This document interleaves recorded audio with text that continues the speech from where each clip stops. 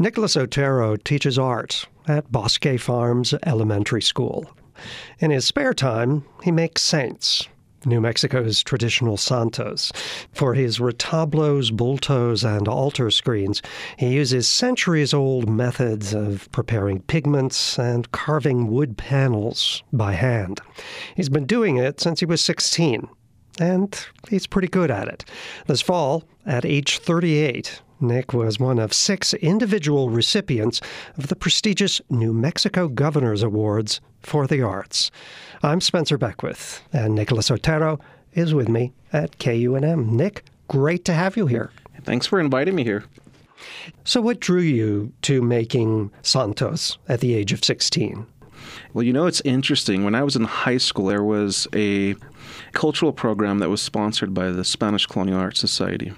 And the whole aim of that was to basically promote the skills necessary to do traditional arts. So as an artist at that point in time, I thought, well, you know, this is something that I can kind of ease into. It's not something that requires strong skill and realism. It's more of a folk art. And so through that program that was offered at my high school, I was able to work and apprentice with Rhonda Crespian and learn the traditional methods of preparing images of the saints. But I would say 5 or 6 years later, I was still working with other artists that were really experienced. So there's about 3 or 4 artists that were contributing to my development, just like I feel like it's my obligation to do as a teacher. I've noticed looking at your work that there's a lot of very warm colors, like yellow and orange and red and gold. You know, when I initially started, my whole aim was to replicate the historic pieces, you know, late 18th century, early 19th century. So my color palette initially was very dark.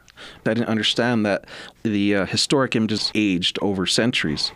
And so later I would find through experience and working in conservation that the colors that were once used were actually much more vibrant. They weren't as dark. So my palette began to develop and evolve. You know, I think those tones kind of play to the whole idea of glorifying a holy image or bringing about reverence and this holiness to it. A halo, for instance, that's part of the palette that I try to produce when I'm painting a santo, that glowing appeal.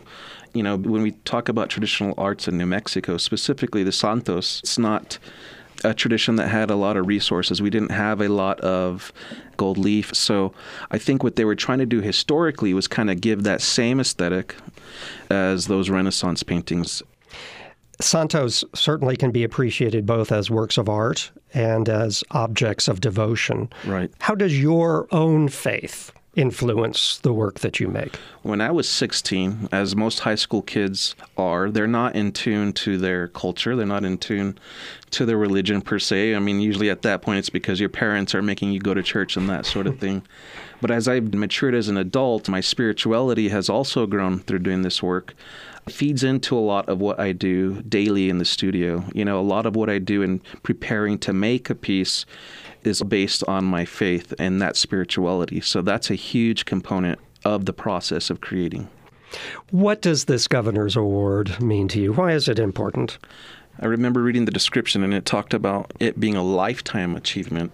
So I still like to consider myself fairly young at 38. But it's an extremely humbling award for me because it's representative of New Mexico. Definitely a blessing, and I thank God for those things every day. Nicholas Otero, recipient of the 2019 New Mexico Governor's Award for Excellence in the Arts. He'll be showing and selling his Santos on December 8th at the art show Chispa in Santa Fe. Details and more from Nick at KUNM.org. I'm Spencer Beckwith.